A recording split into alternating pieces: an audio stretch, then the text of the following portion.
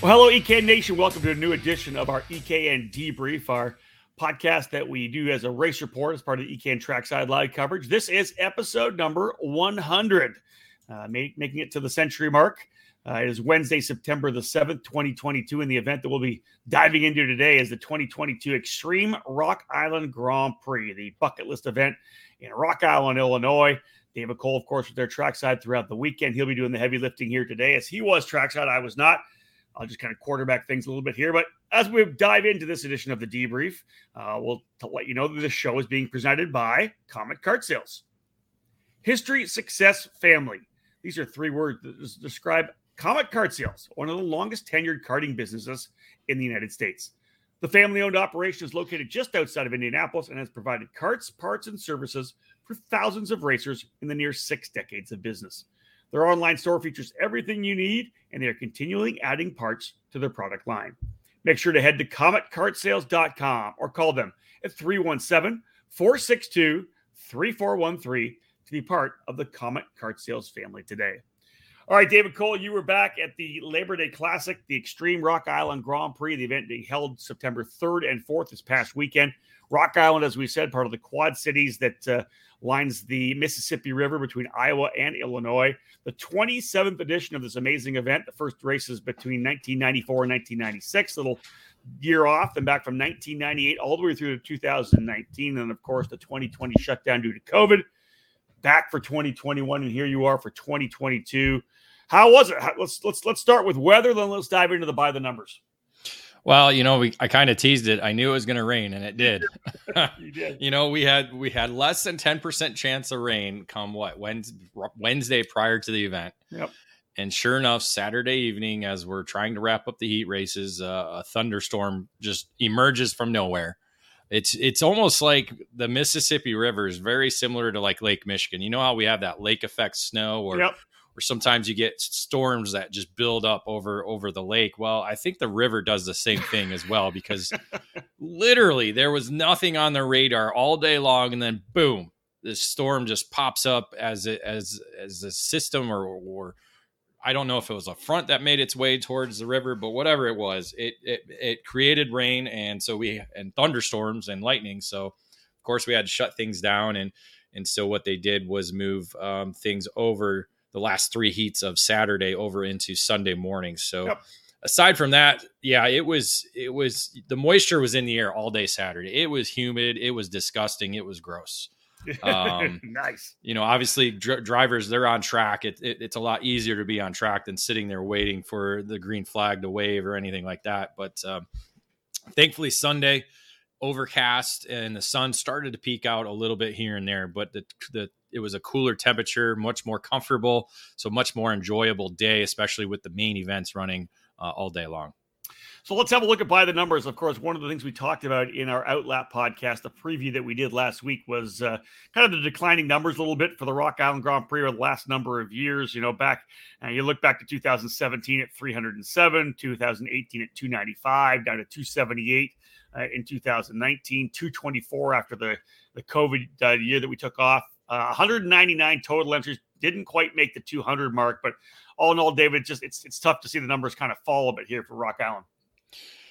Yeah, we thought we were going to get just over the 200. Unfortunately, we didn't. So there was a good number of walk-up entries. At least 20, just about 20 entries in terms of walk-up. So that was good in terms of that. But yeah, overall, again, we're just kind of on the decline since 2017 when we were at 307 that year. Mm-hmm. And of course, a lot of different factors into playing as to why.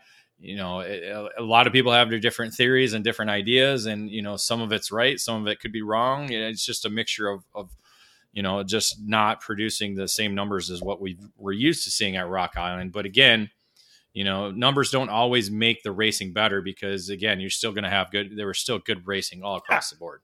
Yeah, like we always say, you have a handful of guys up front, especially at Rock Island. You put 5 guys in the lead group, and they're going to put a show on, right? That's the beauty of it. But again, you just look at some of the small things with the declining numbers. There's kind of prompted some other series and tracks to put events on. There was, of course, a big race down in Texas. Route 66 ran this past weekend, and I think that the power that Rock Island had at one point I think people are kind of leaning off of that, which is a shame. It's such a great race. You and I both love the event like crazy, and it would be great to see more people kind of step up and get back at it. But do you want to give us some highlights of some of the numbers in terms of the highs and lows? Well, if you look at the numbers, the highest category, the biggest entry total was tied, and it's a mixture. It's King of the Rock Briggs 206 at 21, but also the total amount of vintage drivers was 21.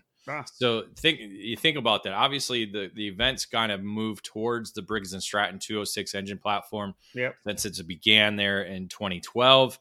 But also, it takes a little bit of crazy to run the Rock Island Grand Prix. It really does. And these old guys, or some of them younger, they just have the older karts. They don't care where they race. They just want to be part of something special. And so that's why you see 21 drivers as part of the vintage categories. They have 3 different classes, and they make up 21 drivers. So again, that's, we saw King of the Streets only at 8, Open Shifter Masters at 5. And we're typically, we typically see double digits there throughout the many years at Rock Island Grand Prix. And unfortunately, it was just not there. And that's part of scheduling. That's part of just other things. And again, it's part of just drivers aren't as crazy as they used to be. or just, they're not interested in running that street circuit race, which is, and again, let's play this. We talk about it all the time. There's just so much racing going on right now, especially by the time you get to September. A lot of these people are tapped out. Yeah, exactly. Again, a lot of number of different factors, but looking at all the Briggs categories were double digits all the way through with Ignite, 14 and 12 in their senior categories. Masters was only at 6. So that one struggled. It was a smaller Margay tent there.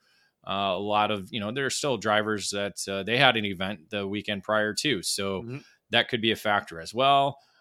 Because we know the Ignite program is growing across the Midwest and across the eastern part of the country. So there's not an issue there in terms of drivers racing that category. But we had 206 heavy at 18 and 16 medium at 13 and 12, Masters at 13. So those were kind of very similar to what we saw last year. Nothing big in terms of dropping except for the Ignite Masters category. King of the Rock Briggs, as I said, was at 21.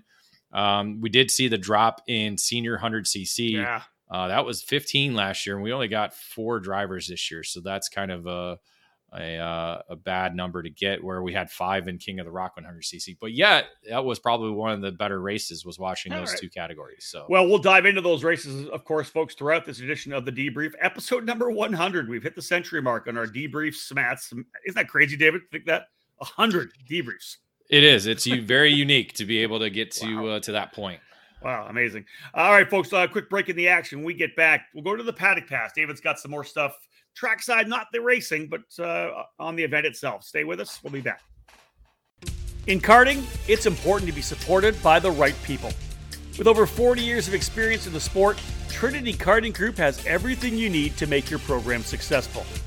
We do it all, and we do it right. Trackside support and arrive and drive programs at many of karting's biggest East Coast events, full product sales and service, and professional coaching from our experienced staff. Trinity Karting Group is a full-service operation based at the Motorsports Country Club of Cincinnati, which gives us access to our custom-designed driver training facility. This allows us to offer private one-on-one coaching to take you to the next level. From arrive and drive and coaching programs to the parts you need, let Trinity Karting Group provide you with customer service and a racing experience second to none. Trinity Karting Group is an official Kart Republic race team, providing full trackside support at all the major USA karting events, including the SCUSA Pro Tour, United States Pro Kart Series, SCUSA Super Nationals 25, and other events throughout the 2022 season. TKG has in stock Kart Republic, IAME, MG and Avinco tires, and more products for those in Ohio and the Midwest region. Trinity Karting Group has a long history of the sport, a winning pedigree, and we're dedicated to driver development. We take pride in our professional approach and our positive attitude. Let us build a custom race program for you. Give us a call at 513-421-4463 or check us out online at trinitykartinggroup.com.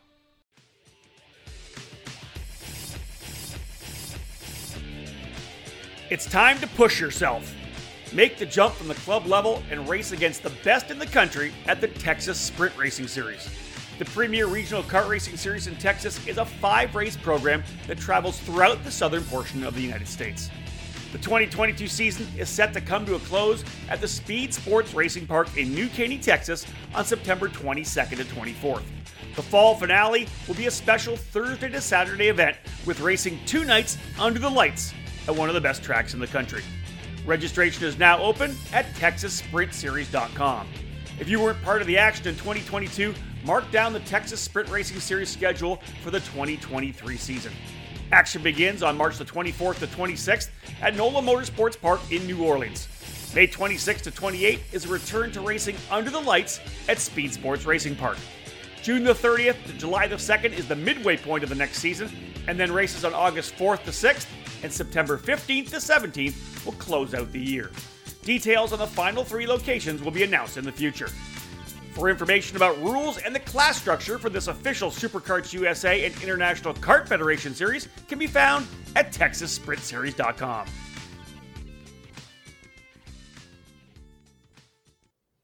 Welcome back to the 100th episode of our EKN Debrief as we dive into the Rock Island Grand Prix, the Labor Day Classic event. This edition, of course, brought to you, as I said, by Comet Kart Sales as we jump now into the Paddock Pass section.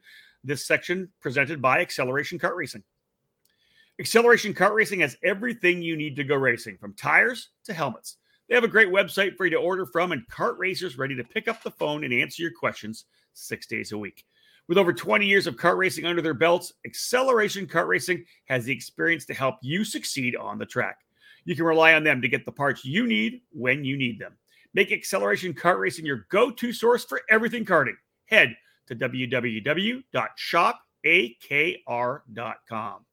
All right, DC, let's, I was obviously out at the IndyCar weekend, the Road to Indy weekend in Portland, but I was obviously following all the social media. And one of the ones, the post that you made that I thought was quite interesting was the skyline of turn 5 and turn number 6, in terms of the fact that they've literally got rid of a couple of buildings. I had to kind of go back and try to figure out where I was in looking at the photos that you used.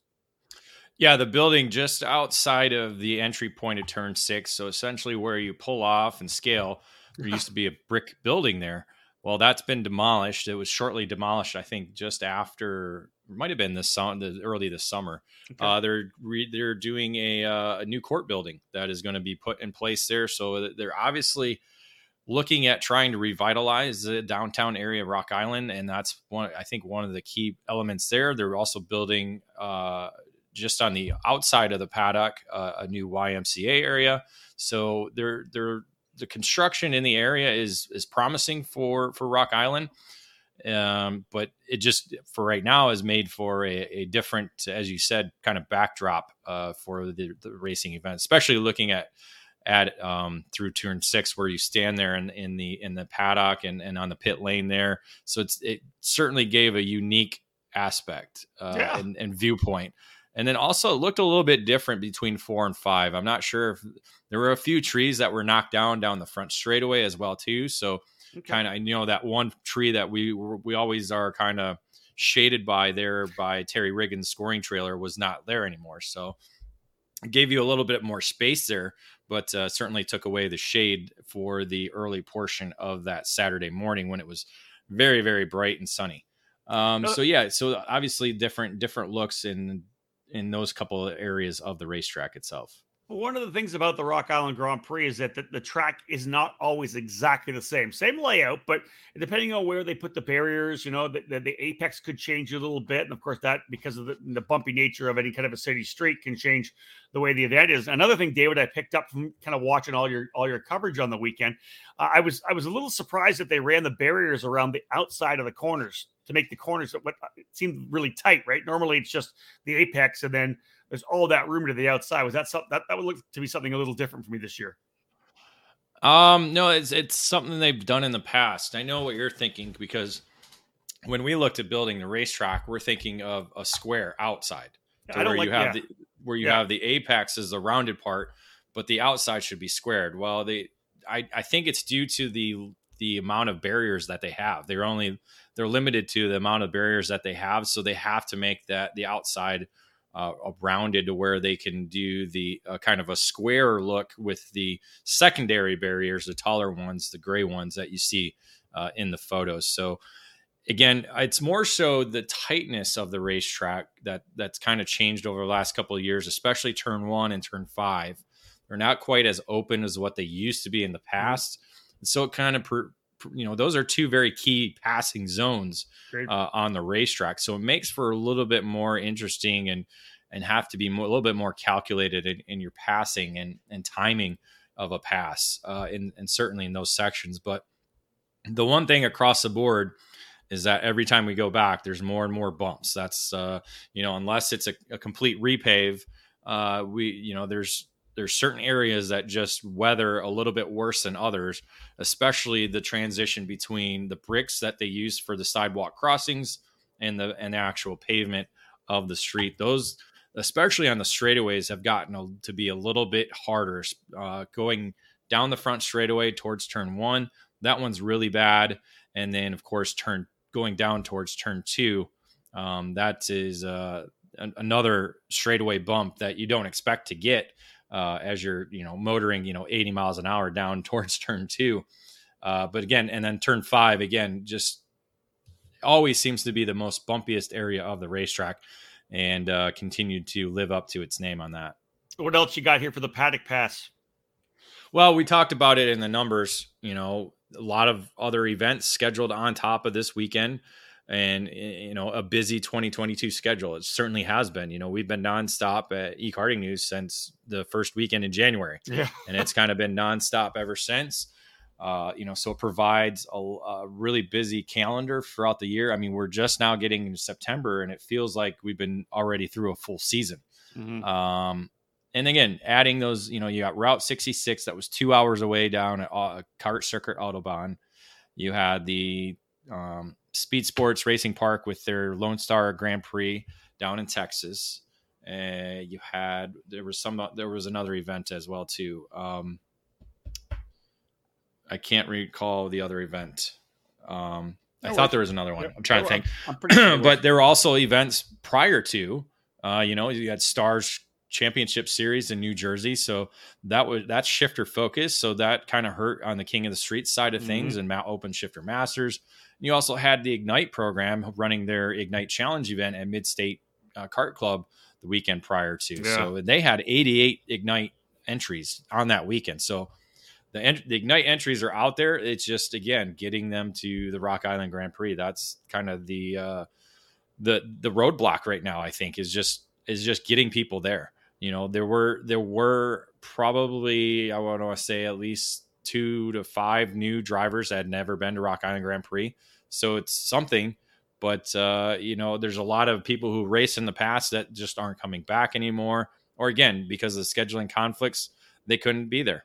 So it's just a lot of different factors into kind of the decline of the numbers. Let's go to a positive here to cap off this edition of the Paddock Pass. And you and I know that from being there for many years when I was there announcing as well. Dave McIntyre, who the voice of the Cup Karts North America program, was always there having fun and always had a great time with Dave. Finally getting an opportunity to join as part of the announcing crew. So one of the new voices of the events. I'm sure Dave McIntyre had a pretty good weekend. Yes, he did. I mean, anytime he goes to the Rock Island Grand Prix, he has a great time. Anytime he's at the racetrack, he's having a great time. So it definitely provided a new voice, a new outlook in terms for the spectators surrounding the event that come each and every year. Again, that was one of the things I noticed. It seemed to be a little bit busier than 2021 was last year. Partly maybe because, the COVID restriction guidelines are a little bit lesser, but anyway, the voice they heard, Dave McIntyre, certainly is a unique character and gives different insight into the event, and was joined by Jay Kidwell from the local 4 news station there at Rock Island. So Jay there, his second year for the Rock Island Grand Prix, while Dave, again, just a different voice and a lot of enthusiasm behind it. What about, I know that we don't have this down here, but what about the atmosphere? Did you get a chance to go to one of the, was there a concert on Friday and Saturday night? Did you head that? How was the district, man? Did you get some pizza or what? No pizza. They You do did? not have their, again, it's not the same Rock Island, Rob. I'll just say, just put it that way. It is not the same Rock Island Grand Prix that we're so used to. It's, and that, that's the conversation I had with another number of different people, including those on the committee. And just, I'm like, there needs to be kind of like a 180 on this event, because it's been the same thing over and over, and nothing's getting changed. Nothing's been updated. And sometimes when numbers are starting to go down, you got to kind of take a look at it and like, all right, we need to flip this thing around. Yeah. Yeah. So yeah, the Huckleberries did not have their dining room open. So I told them, no, thank you. Wow. And basically I ate at Steve's Old Time Tap all weekend long. Man. Okay. And when the beverages are good and the food is edible, why not? That's true. Great atmosphere in the Old Time Tap, man. I love that. That is, yes, it was a good atmosphere in there. Friday, Saturday, and Sunday nights. So that was good with racers in there. But overall, Saturday it was raining, so yeah, we had no idea where they had moved the concert. We didn't even know they moved the concert indoors. And we went to some other place, and of course Steve's Old Time Tap. But just the atmosphere is not there. I'm not quite sure how all I can think of is that the city just hasn't really looked at that. Yeah. And there's nobody, again, kind of like promotion on karting, somebody takes a lead and goes with it. They just haven't had that person to be able to do that for the off track activities there at Rock Island. Yeah, man. Again, it's tough, right? Because we have this bar set so high. We've had so many good times over the last 20 years at the concerts, whatever it may be, the Travoltas. It's tough. Of course, that's what we look at, right? We look at the times that we had before. Yep. It's like going to Vegas and no gambling. I hear you. All right, listen, it's time to start talking about some of these races here right now. There was a lot of racing going on trackside through Saturday and Sunday. When we get back after this quick break, we'll dive into the race report, starting with King of the Streets. We'll hit all the King classes to get things underway.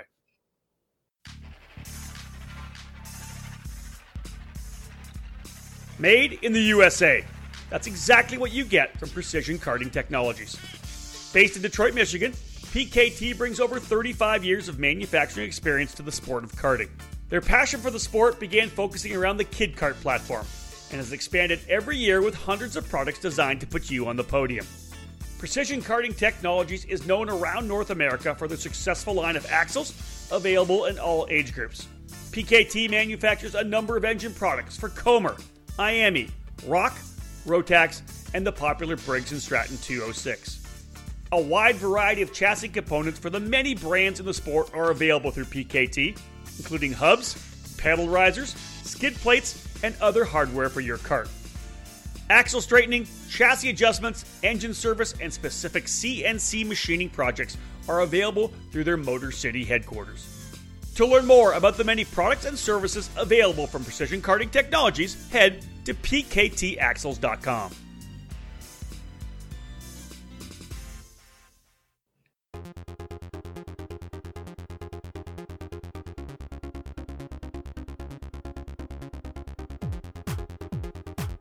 You can buy all the latest and greatest products on the market.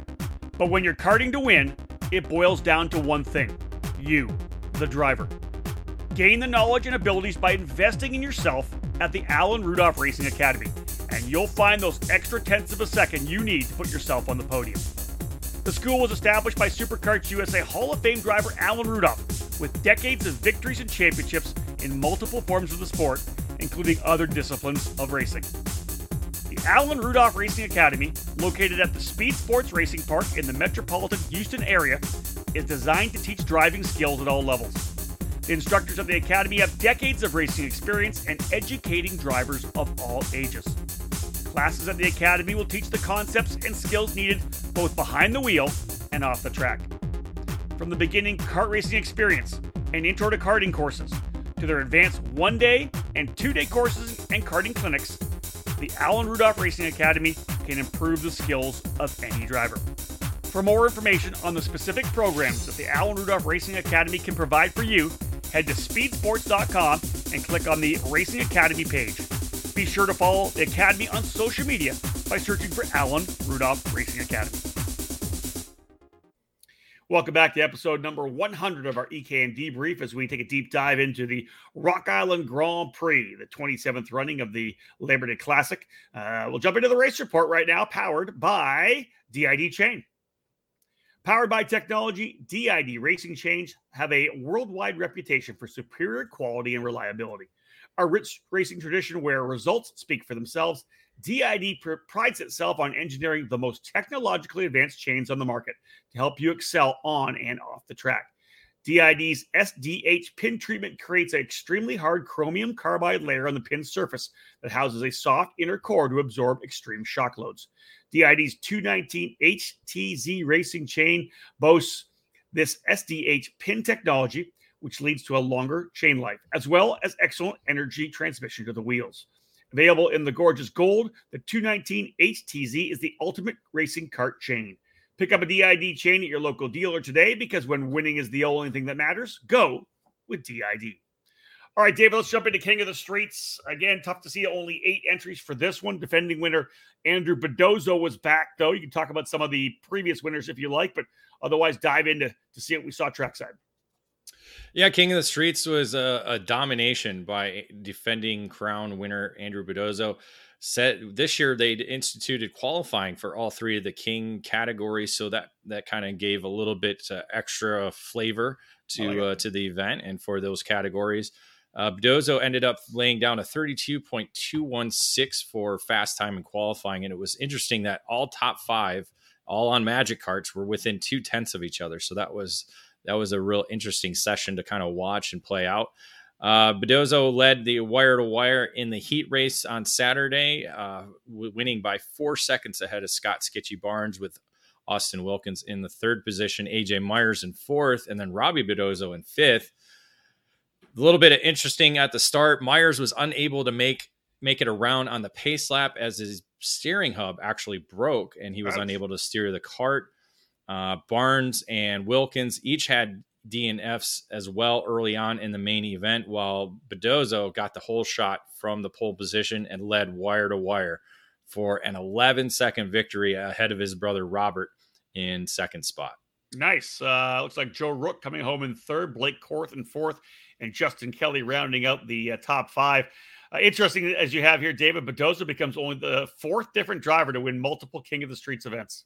Yeah, and in back-to-back years as well, too. So 4 drivers have gone back-to-back years and also winning multiple King of the Street titles. So certainly etched his name there at the Rock Island Grand Prix now. And his speech wasn't quite as crazy as it was last year, but he did have a musical element, and it was an AC/DC song. I'm wondering if you can think of that song. Wow, I don't know which one would have been. I've got the biggest balls of them all. Dirty Deeds, done dirt cheap. First album I ever bought, by the way. Yeah. So, it was, I use craziness a little bit more than say balls, because it's a little easier to say and a little more PG rated, but that. Yeah, it certainly does. These guys, man, they come around that first lap. They were all sideways. I think I love it. I love it. Robbie, I think all of them hit the wall at one point. Oh, that's the wild part. Some of them survived it, some of them didn't, but I think they all hit the wall at one point. Let's say this, for the folks who haven't never been to the Rock Island, even to watch it. When you were where we announced them at start finish line, you can hear them coming at a 5, right? And the cool factor is when they come out of turn number 6, you're kind of figuring out what kind of entry line they have, right? Are they wide? Are they going to touch? Are they narrow? It's always wild to watch them coming out of turn number 6. I will say that from all my years there. That is true. All right, let's go to King of the Rock 206. Actually, this was a big class, 23 in the King of the Rock. As you said, the Briggs drivers continuing to support this big event. Defending winner was Mike Dittmer coming in as the king. But Connor Lund, David, coming out of the gate with the fastest time in qualifying. Yeah, Connor Lund on the Comet Eagle. Also, Dittmer won last year on the Eagle. So it certainly has that success with Gary Lawson, one of the former designers of the Eagle chassis there, and certainly knows its way around the Rock Island Grand Prix. Lund set fast time with a 38.126 with Tony Nielsen, a 22-time winner at the Rock Island Grand Prix in 2nd, and multi-time winner Jeff Dolian in 3rd. Heat race actually went to Michael Welsh, who qualified in 4th. Again, just guys trying to find their spot. and kind of measuring up each other in the 10-lap heat race, with Nielsen ended up in second, Barnes up to third, with Dolian ended up in the fourth spot, and Dittmer up to the fifth position. Drake Ostrom, a driver we weren't kind of watching, but obviously we've talked about him before. I think we talked about him in the outlap as well. Yeah, qualified ninth, finished eighth in the heat race, but again, just had to be in the right place at the right time. The main event started with a red flag. Opening lap, a turn 6 wreck, including Jeremiah Davis being one of them, actually bent his axle in that wreck, but continued on and drove to 10th after with a bent axle. So certainly a strong drive for him. He was a man on the mission. We'll just say that. Nielsen jumped out to the lead early on, but and essentially was leading the entire distance. But on the last lap, Ostrom was able to get push Connor Lund by Nielsen, and then in turn 2 get by Lund for the lead, and then Ostrom was able to hold the lead through the final couple of corners to be able to cross the line with the victory to earn his first King of the Rock title. Wow, good for him. And the margin less than 0.2 of a second over Dolian, Welsh, Wishart, and Nielsen. What else? You got a little something about Scott Barnes in here as well, David? Yeah, fast lap. I'm just kind of recording fast lap of the race, kind of compared to last year. 37.254, which was half a second quicker than last year, but Barnes ended up in the 7th position, was certainly pushing and trying to get up to that lead pack, which I think was about 6 drivers there at the end. Let's wrap up the King of the Rock summaries with the 100cc category. 8 entries in total. Race Liberante, the defending winner, but not here this year. Let's run through qualifying with Justin Wishart up front, P1. Yeah, essentially was a show for Wishart all day or all weekend long. Set fast time in qualifying with 35.376, beating Oscar Panozzo, who was making his first trip to the Rock Island Grand Prix under the Magic Kart tent. Scott Barnes in third aboard a Margay with KA Power. Nice. So that was an interesting story. Unfortunately, Barnes, after the heat race, retired due to or did not compete in the category due to just being exhausted and the engine power plant not exactly running at speed. Wishart actually drove to the heat race win and was out to a big lead in the main event until Austin Wilkins, a former King of the Streets winner and Open Shifter winner as well too, was making his way forward, set fast laps of the race to be able to drive up to Wishart.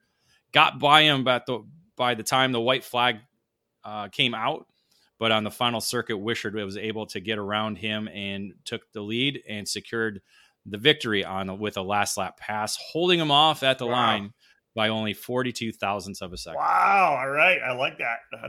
That's a good show for sure. Good job for Wilkins, but congratulations to Justin Wishart on that victory in the King of the Rock 100cc. His first Rock trophy as well, too. Wow. First Rock trophy, the King of the Rock. I like it. Nice. All right. Another break in the action. When we get back, we're going to jump into the 206 categories, 206 heavy and 206 medium, as well as 206 masters. We'll go all Briggs in the next segment. Are you ready to go from karts to cars? Since 1975, the Skip Barber Racing School has taken great drivers and made them champions. Today, we're proud to welcome the next generation of winners. Make the transition from karts to cars with the Skip Barber Formula Race Series. You'll compete at the most iconic tracks in America. Race weekends include your very own equalized Formula 4 race car, a professional crew, expert instruction, video and data analysis, hospitality, and more. This is the place to fulfill your dream of becoming a champion. Sign up today by calling 866-932-1949 or visit us at skipbarber.com.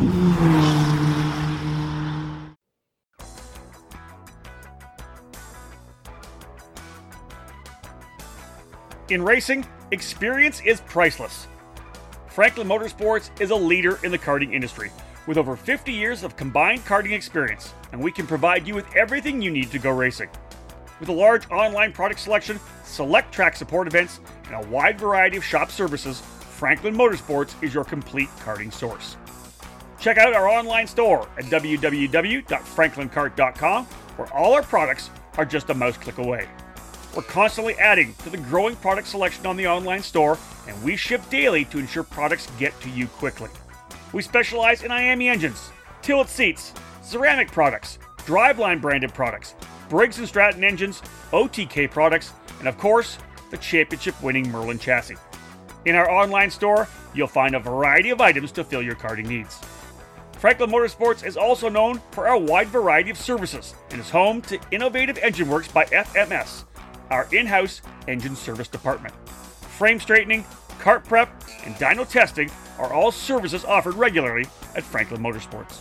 For all things karting, visit franklinkart.com.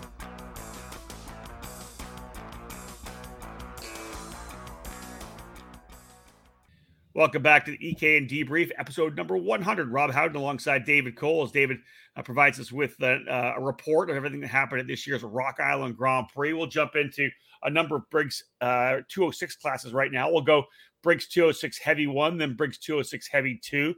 Rock Island offering two different categories at each kind of level there, allowing people to get more track time. 19 entries in total in 206 Heavy 1. Race Liberante was the winner last year, and some big dogs have won here before. Lawson, Gary Lawson, as we know, Cal Stewart, Tony Nielsen, Connor Lund have all been able to win here. Lund all the way back in 2014. But fast forward 8 years, David, and Connor Lund finds himself winning a heat race as well. Well, Connor Lund was actually the first Briggs 206 winner back in 2012 when the first class was introduced. That was actually the medium category, and then they introduced the heavy category in 2014 when he went out and won that race. So he's actually got two inaugural class wins at the Rock Island Grand Prix, and certainly was one of the drivers to beat. 206 heavy was the first category out on the racetrack each day. And so it was the first heat race on Saturday, and Lund was able to hold off Jerry Fandry by 69 thousandths of a second in a large lead pack battle for that heat race win.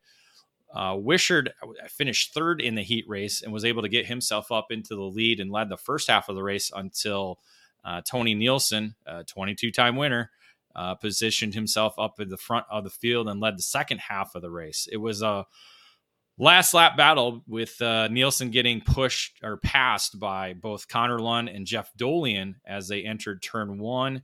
And then Lund was able to hold off Dolian in the final few corners to be able to cross the line first, holding on by 64 thousandths of a second at the line ahead of Dolian.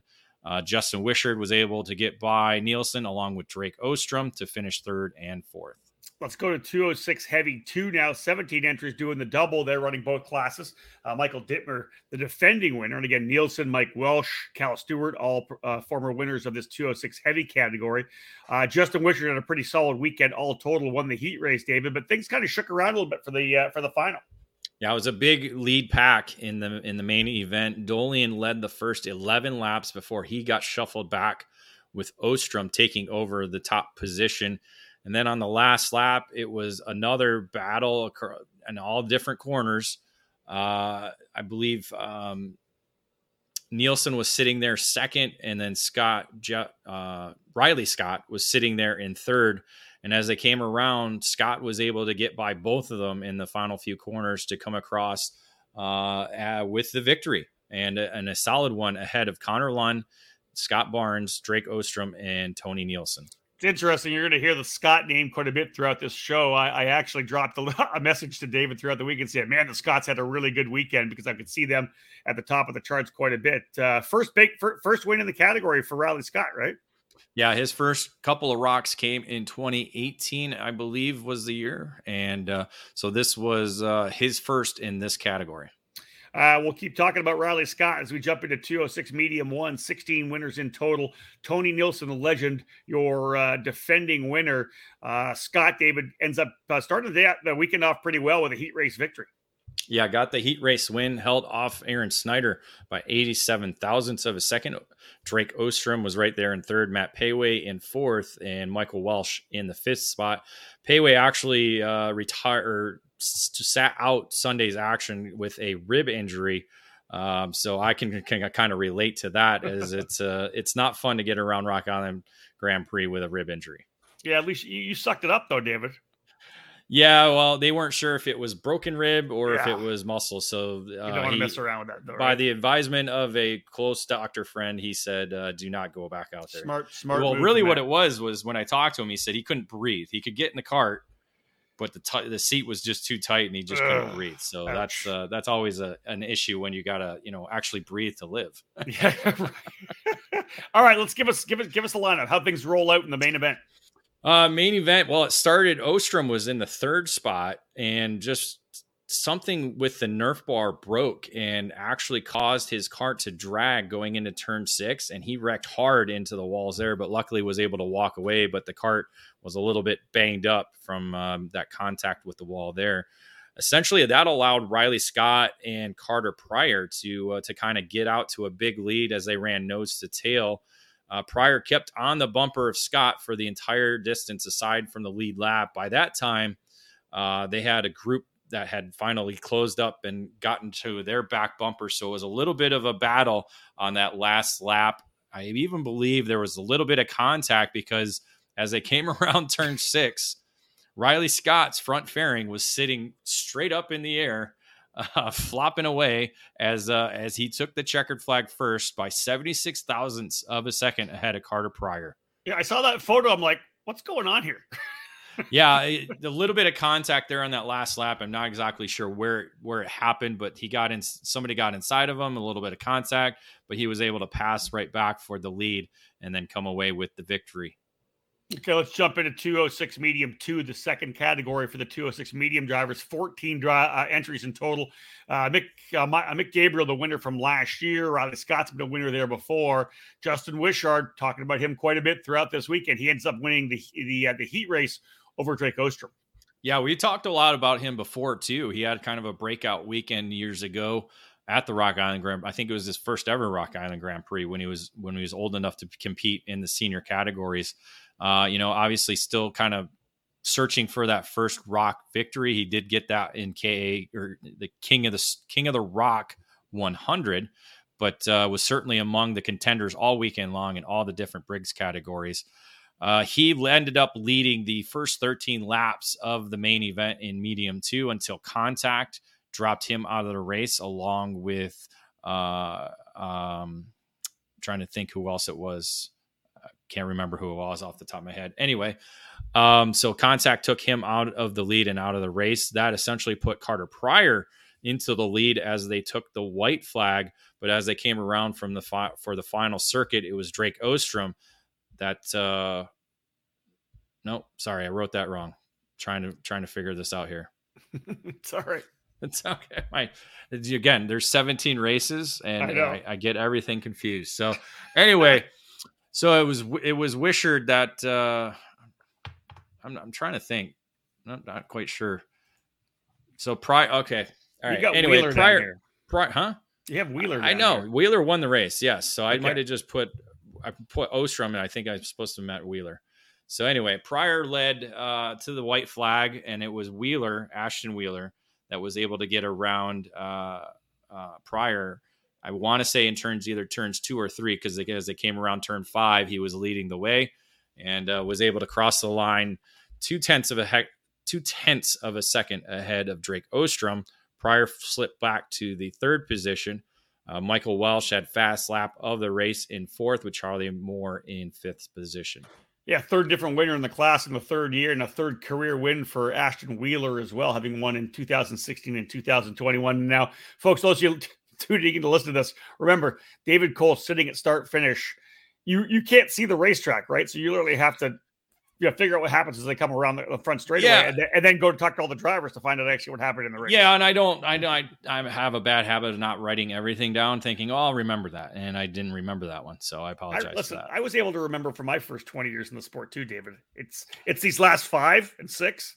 I can't remember everything that happens at the racetrack. Yeah, I'm on 18, so you're on 18. You're getting there. We'll cap up this section with a 206 Masters, 13 drivers in total. Jeff Dolian, defending winner, and came in strong. Gary Lawson, Jeff Scott, Tony Nielsen, all former winners as well of the 206 Masters category. Nielsen pipped me back in that first year, which pissed me off. But any hard feelings there? Well, listen, I shouldn't have any hard feelings because I should have finished at least second, but I let Jasperson and Scott go by me in the last lap and I didn't defend. So that was my issue there. But listen, Jeff Dolian came out of the gate pretty strongly again, David, the defending winner, trying to get back to it again, had good speed, was able to win the heat race over Don Newman. Yeah, it was Dolian, Newman, and Scott Barnes that were running 1, 2, and 3. Unfortunately, on lap 4, a little bit of contact between Dolian and Newman sent them into the barriers. Barnes had nowhere to go and was collected as well. Barnes actually ended up on his side, a little bit upside down, kind of pinned between carts and the wall. Thankfully, all the competitors were able to avoid that were behind them. And then the good work by all the corner workers and everybody that was right there at the turn 6 wall were able to get everybody out of the way and all the carts off and over the walls before the field came back around the next time by. So, hey, David, let's take an opportunity to give a shout out to the corner workers at Rock Island. That is one of the amazing things, right? Anytime you hear that big boom of somebody getting into the barriers, they all go to work, hop over the fence. They get those. It's not a long lap here, folks. You hear us talking about 35, 36, 37 second laps. You got to get the job done quickly, and they do a great job getting all the carts are involved on the other side of the barriers. It's just amazing the work they do. Yeah, thankfully it was at turn 6 where a lot of the mechanics and those that were involved were watching their racers were right there to be able to help pull everything. I was actually there too as well. There's just a lot of people help chipping in, so that was good. Again, nice. Safely, because again, you don't want to do it unsafely. And everybody's making sure, listening for that call of when the carts were coming. And kept their heads up. So that wreck put Dittmer out into the lead and was there until the last lap when the racers up front, I think there was about 6 drivers in the pack then, were all battling for position. Jeff Scott, who came across the white flag in 4th position, ended up coming around turn 6 with the lead and was able to score his second victory in the category. Yeah. Driving away to a 0.4 of a second victory over Todd Bolton, Aaron Snyder, Michael Welsh, and then Dittmer falling back to 5th on that final circuit. Good run there for Jeff Scott. Nicely done. All right, another little break here. And when we get back, it's time to jump into the Mark A program. Ignite up next. CRG is one of the most iconic brands in karting, and we're primed and ready for the 2022 season with new material and a never-ending focus on winning. CRG Nordam is the North American distributor for all CRG products. Based outside of Houston, Texas, CRG Nordam supports CRG dealers across the continent, reaching every corner of North America. The CRG KT5 is our new chassis for tag and shifter racing, and it's been designed specifically for the U.S. market. The KT5 features 30mm construction with a 32mm front loop to increase front grip. CRG's new VEN 13 brake system is cutting-edge technology with a master cylinder that allows for pressure regulation within the system. Drivers can customize brake pressure to their own requirements to improve feel and to avoid brake lockup. The kart is finished with new KG 507, 508 bodywork that has refined aerodynamics and reduced weight. For cadet drivers, the 2022 CRG Black Mirror is already logging positive results to start the new season. This chassis will be making big waves in 2022. Longtime CRG drivers will be happy to know that the CRG Road Rebel, the standard in quality and performance, is still available. With 4-cycle racing enjoying consistent growth in North America, CRG's FS4 chassis is the ideal choice for racers in Briggs & Stratton competition. From pure racing to karting entertainment, many tracks, both indoor and outdoor, have made the switch to the CRG Centurion rental kart line. 5 different models for both gas-powered or electric engines can fit any track's needs for a new rental kart fleet. CRG Nordam has a full inventory of rental karts available for new and existing facilities. For more information on the CRG product line, head to www.kartcrg.com, and to inquire about a North American dealer near you, please email us at info@kartcrg-nordam.com. Cometic Gasket is a leading worldwide supplier of gaskets and engine sealing solutions for karting, automotive performance, power sports, original equipment, and the remanufactured engine industries. Cometic karting gaskets are available as OE replacement top-end kits or as individual gaskets and seals. Just like competitive karters, Cometic can operate on the fly and has a unique capability to customize any gasket to meet specific engine requirements and clearances. All of Cometic's fiber materials are asbestos-free and do not require any additional sealants. Viton oil ring cylinder head seals are used in each 2-cycle kit, and Cometic's 4-cycle engine kits feature only the most advanced multi-layer steel head gaskets. Cometic can tailor to engine builder-specific needs through bulk ordering and packaging flexibility. Cometic gaskets are must-haves for championship-winning teams across multiple disciplines of both professional and amateur motorsports. Cometic gasket, sealing championships since 1989. Welcome back to the EKN Radio Network and our debrief of this year's Rock Island Grand Prix. David Cole giving us a full rundown of all the action that happened at the Labor Day Classic. David, let's jump into these the Ignite categories. We've got 2 senior classes and the Masters class as well. 14 drivers in Ignite Senior 1. Ashton Wheeler, defending race winner. You go back to guys like Evan Stammer, Scott Barnes, Jordan Bernlauer, Jeff Doley, and Jeremy Remick. All former winners of the Ignite Senior category at the Rock Island Grand Prix. But coming out of the gate, winner of the heat race, Gage Kemp. Yeah, a number of different drivers looking for their first victory in this category. Gage Kemp, one of them. Barnes, a former winner, ended up finishing second ahead of Justin Vansel, another driver looking for his first victory, along with Brandon Moore and Riley Scott, who actually had the win last year taken away for being light at the scales. So a little bit of redemption on the mind of Riley Scott heading into this category for sure.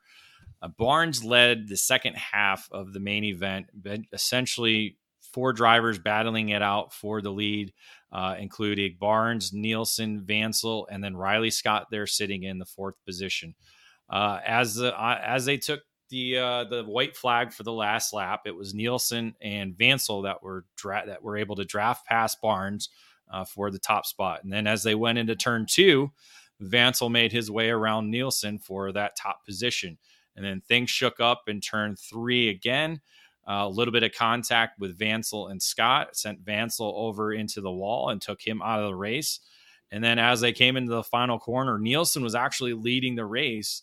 And then Barnes made a move on the inside. The 2 made contact.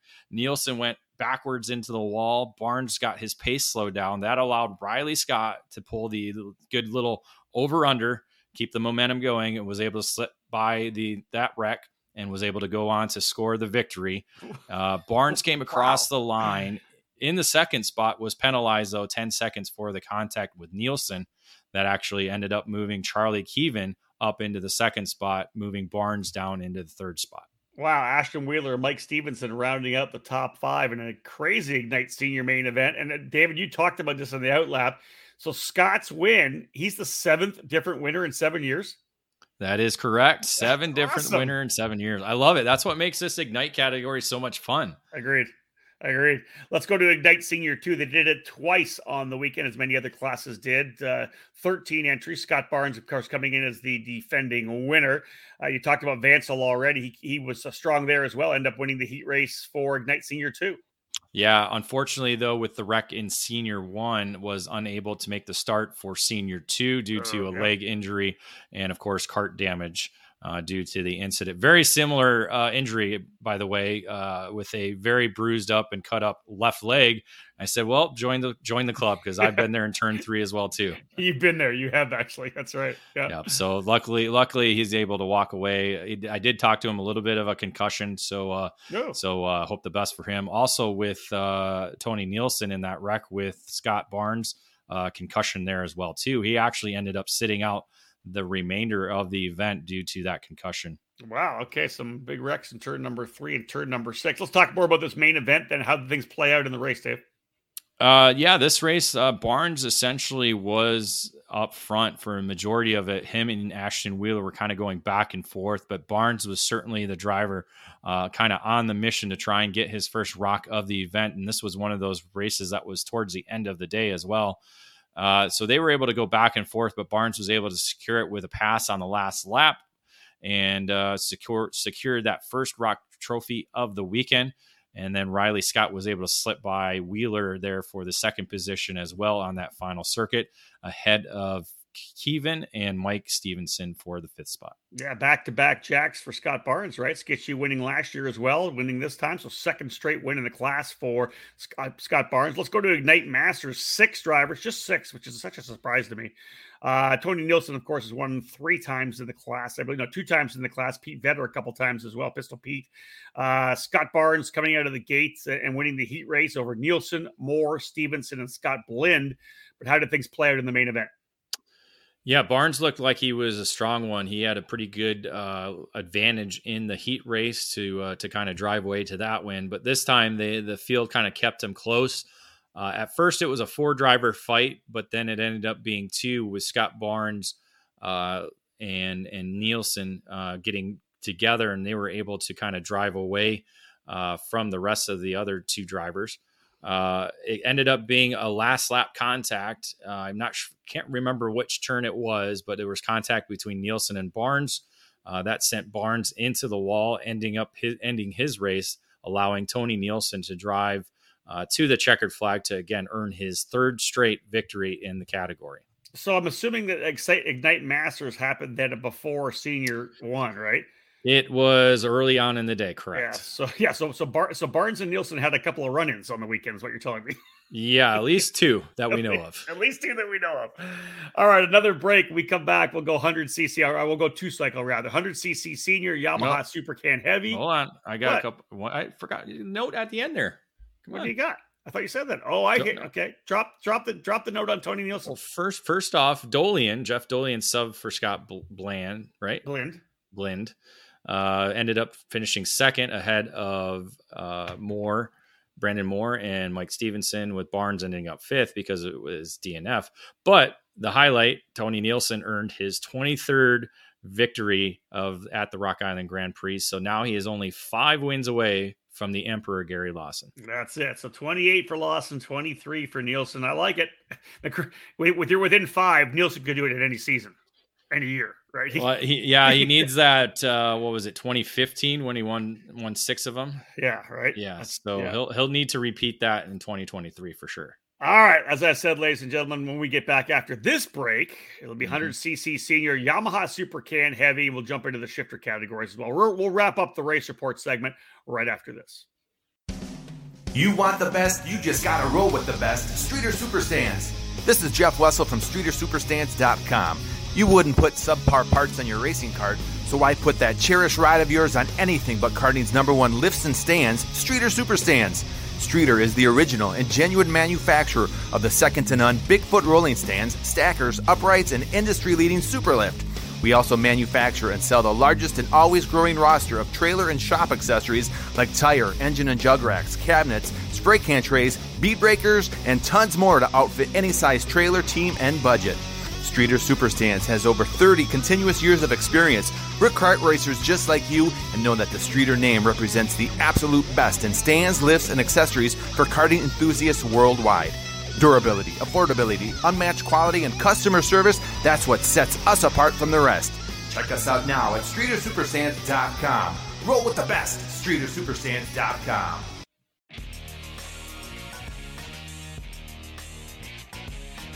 All over the karting world, everyone knows OTK is the gold standard for quality and performance.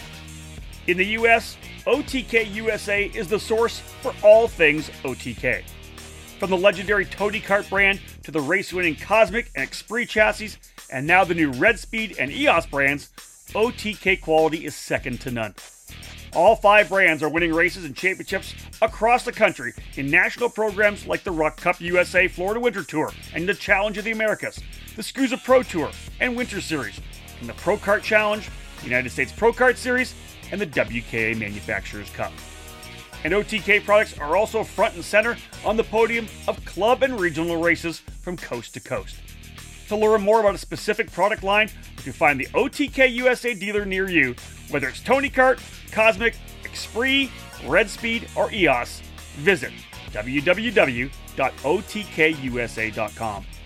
Specific chassis territories are still available, so kart shops interested in adding a winning component to their product lineups can contact OTK USA directly.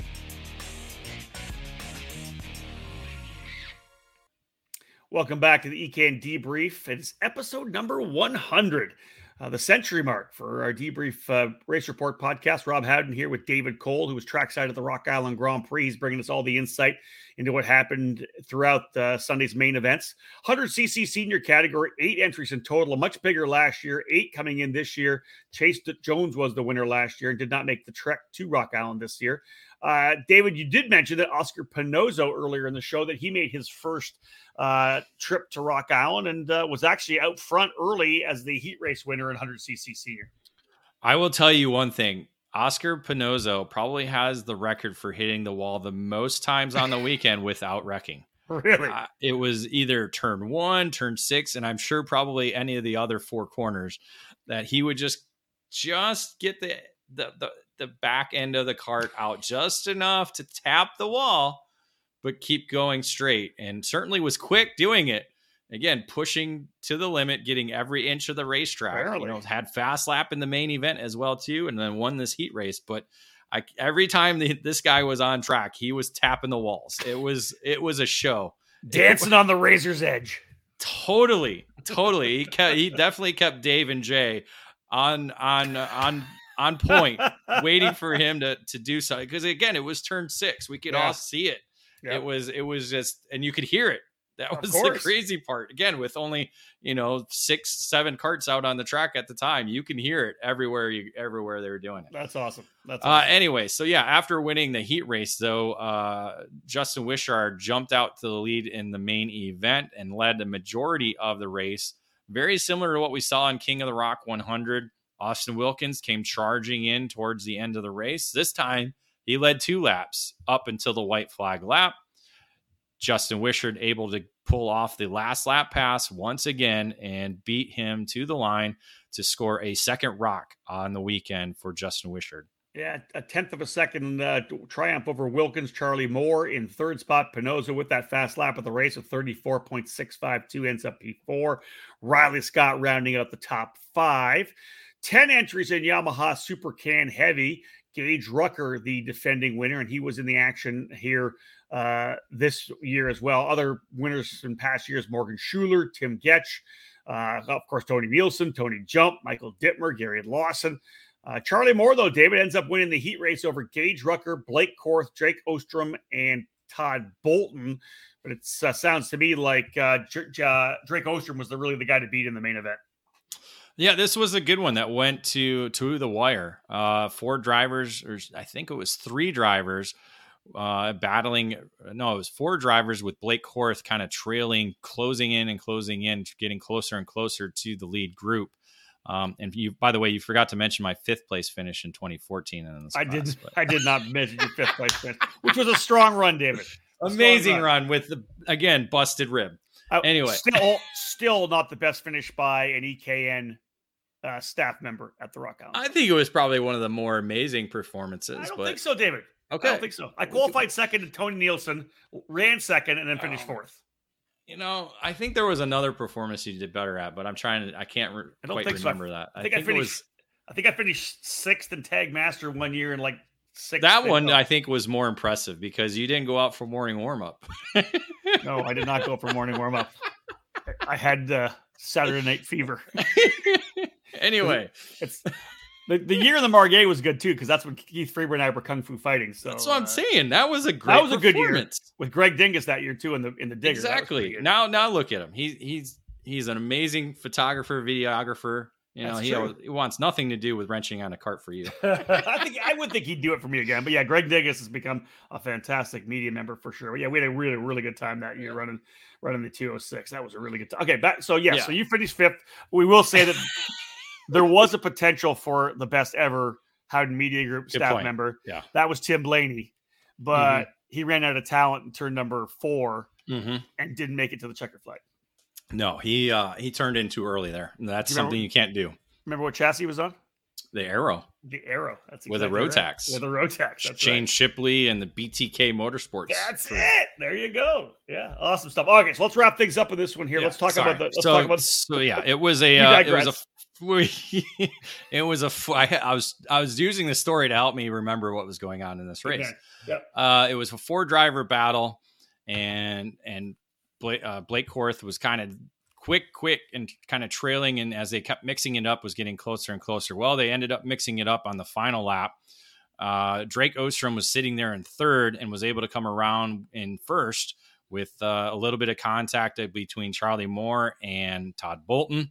So that shook things up as Ostrom was able to come around to score his second victory, because again, this was the last class of the day, his second victory of the event and first in the category.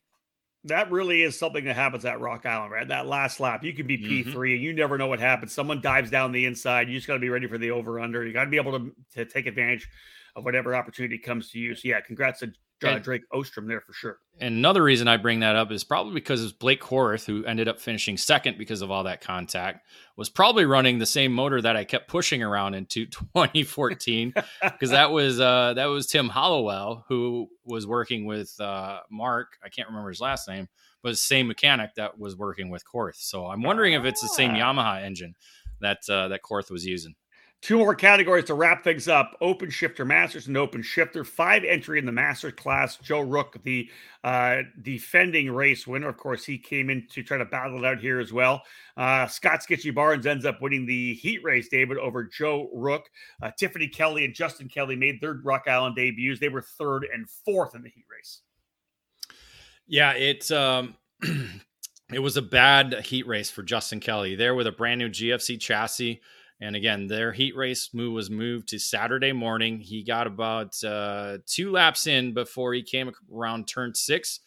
And just, kind of like how we were talking with Pinozzo, was making just a little bit of slight contact. Well, this was more than slight contact. He got more of the tire involved in the contact, and the barriers just wrapped him right up, sent him around like a rag doll, and destroyed the new GFC chassis. So, Not a good way to open up Sunday for Justin Kelly. And then Tiffany Kelly actually put it in the wall 2 laps later. So it was a little busy of a tent. It was a little busy of a tent there Sunday morning for both the Kellys.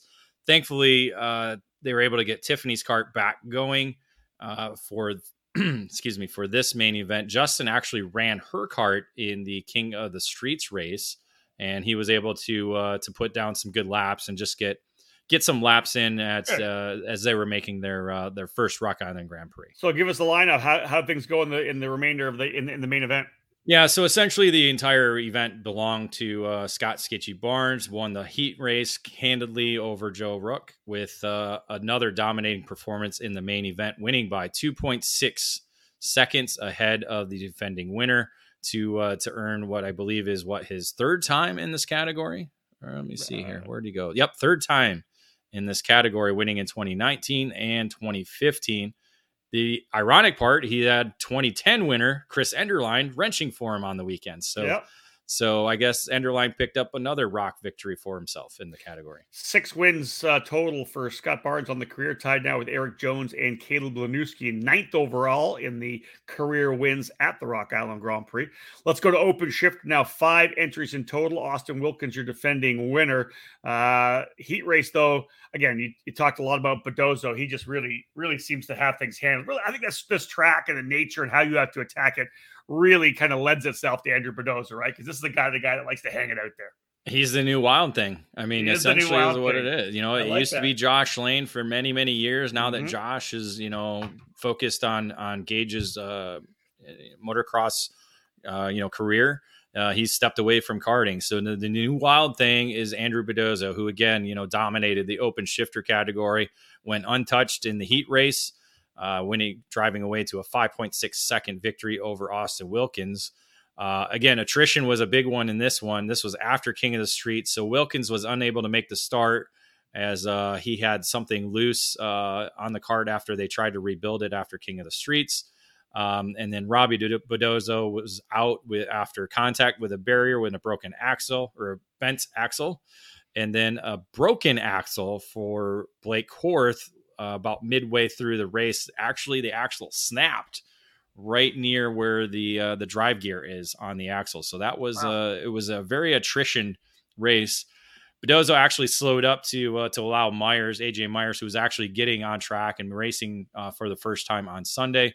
So they were able to drive 1-2 to the finish.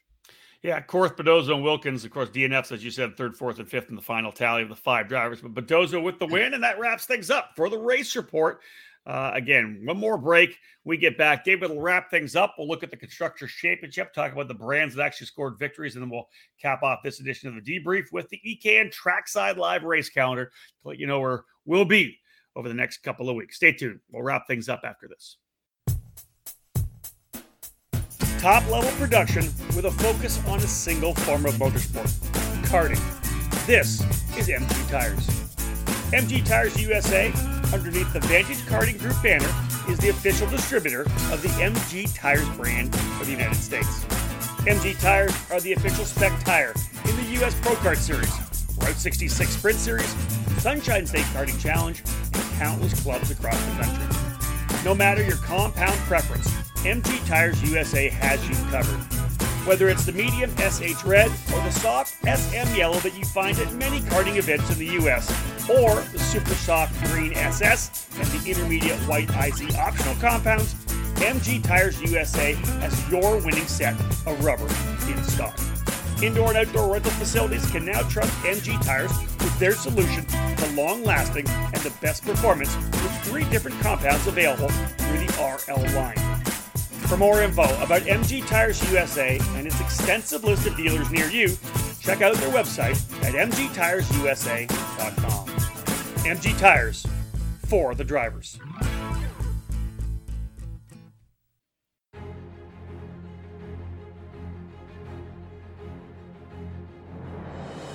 The Briggs & Stratton 206 engine is where out-of-the-box ease and outstanding consistency meet to create legendary races. Briggs & Stratton's history of motorsports dates back to when the first engines came off the assembly line in the early 1900s. Their focus on the grassroots level continues to help build generations of racers. Since 2008, the Briggs & Stratton 206 has gained a following that has the engine powering the largest fields in North American karting today. From the club level track programs to traveling regional series and national events, Briggs & Stratton competition provides the most exciting racing in the sport. Engineered and hand-built exclusively for racing, every Briggs & Stratton 206 engine is power tested and serialized before it goes in the box.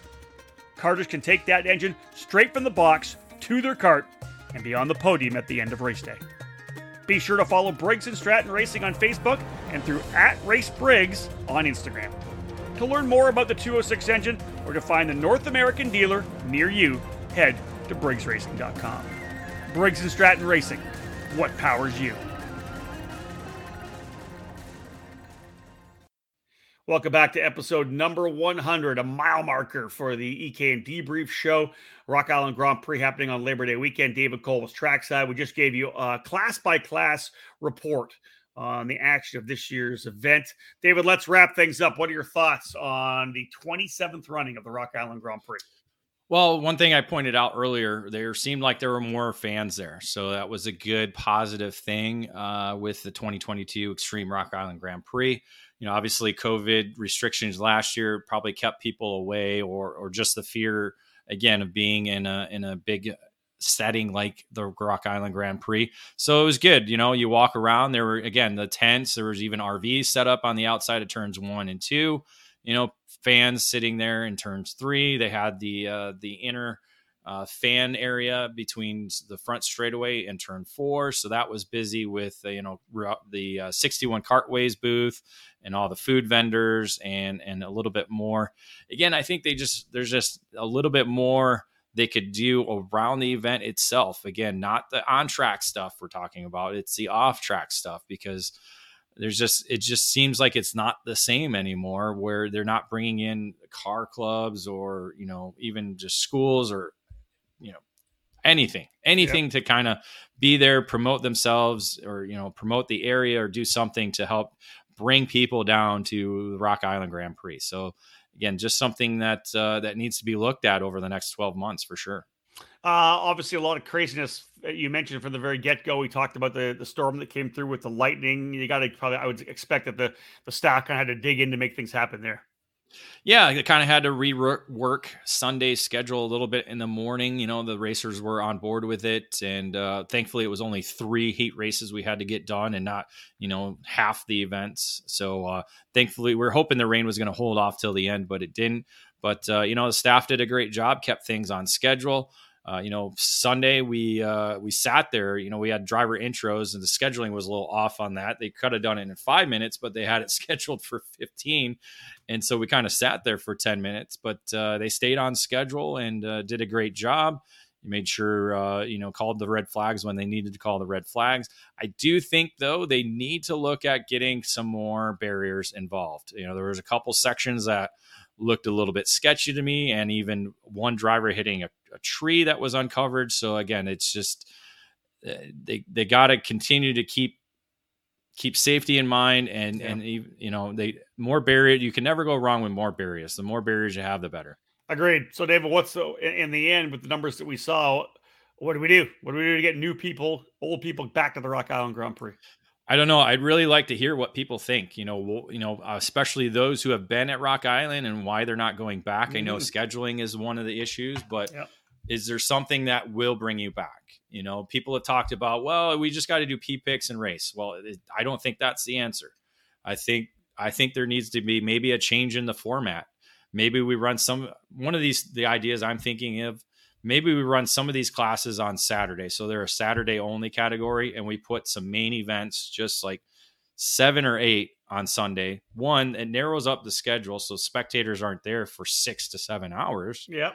And kind of amps up these specific categories. Again, you got your King of the Rock categories. You got your you know, Open Masters, your certain categories that are kind of the main show, and put them on Sunday. And then that way you still can kind of get, you know, enough track time and enough racing to warrant, you know, the entry fee that people are paying. And then again, the outside part of it needs to improve as well too, in order to make it better all around. I hear you. Let's have a look at the Constructors Championship. They have 8 different brands scoring race wins. No, you got 5 different brands. Sorry, yes. Yeah, that's 5 different brands scoring race wins on the weekend. Yeah, 3 different brands scored 3 victories. Again, we have the Ignite that are their spec chassis, so we don't include those. Yep. But Magic Kart got 3 victories, along with the Comet Eagle chassis getting 3, and then Ionic Edge getting 3 victories, all with the Scott name aboard on it. Mm-hmm. Yeah. EOS with 2, certainly with Justin Wishart picking up 2 victories in the 100cc categories on the EOS chassis. And then Coyote, picking up 1 with Ashton Wheeler driving the Travis DeVrent Memorial Kart. Oh, very cool. That's great to see that one get to the front. All right, folks, let's go to the EKN Trackside Live race calendar presented today by Parolin USA. It all started in 1994 when former kart driver Albino Parolin decided to move his passion for karting from the track to his small workshop. That's when Parolin was born. Parolin USA is North America's source for Parolin products, and we run a factory race team at all the major Superkarts USA, USPKS, and Rock Cup USA events. The Parolin chassis lineup for 2022 includes the Invader Shifter, the Le Mans Tag single-speed chassis for junior and senior drivers, the 28mm Opportunity model for the cadet classes, and the Daytona 4-cycle chassis. Get on the chassis that's winning. Drive a Parolin. For more information, head to ParolinUSA.com. All right, this is the EKN Trackside Live race calendar. We've got a number of events coming up here over the next, essentially, month. We're just a couple of weeks away. David, you're going to wrap things up at Newcastle Motorsports Park, back to the track you go to so many times every year for the USPKS Hoosier State Grand Prix. Trying to wrap things up for the United States Pro Kart Series. Or in honesty, this section should have been supported by Newcastle Motorsports. It should have been. You should have had comic kart sales on that one. Yeah, but it is. Well, hold on, Dave. For folks, all 3 races that we're going to are going to be at Newcastle for the next month. Yeah. So, looking forward to wrapping up the 10th season of the United States Pro Kart Series and their 4th event of the season, going back to Newcastle Motorsports Park. The last time playing on the EKN radio network right now is the 2019 USPKS finale, which was at Newcastle. So that was the last time we had the finale there at the Newcastle, Indiana facility. So again, looking to do rounds 7 and 8 on September 16th through the 18th. Yeah, 2 weeks later, we'll be back there, and David and I will be doing trackside coverage there as well, but it'll be an interesting one because both of us will be driving as well, as will our new editorial assistant, Nate Dean. All three of us will be racing at the Cup Karts North America Grand National 6. Super excited about that one, David. Newcastle once again, but I've had to miss the last couple of Grand Nationals due to conflicts. I'm so excited to be back this year. Yeah, excited to have you back there. Again, you might even be able to get on the mic with Dave Mack. I'm sure he's going to love that because he hasn't seen you in years. But mainly, it's us getting back behind the wheel. I haven't touched anything since last year's event, so I'm itching. You've had the opportunity to jump in a kart, so that's good for you. You'll be prepped. Your body's getting prepped. Dude, I'm there, dude. I'm down 10 pounds. I'll be down another 10. That just means you got to put 10 pounds on.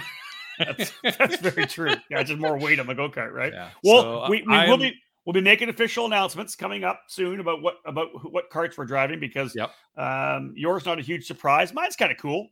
Mine will play out. Mine will play out.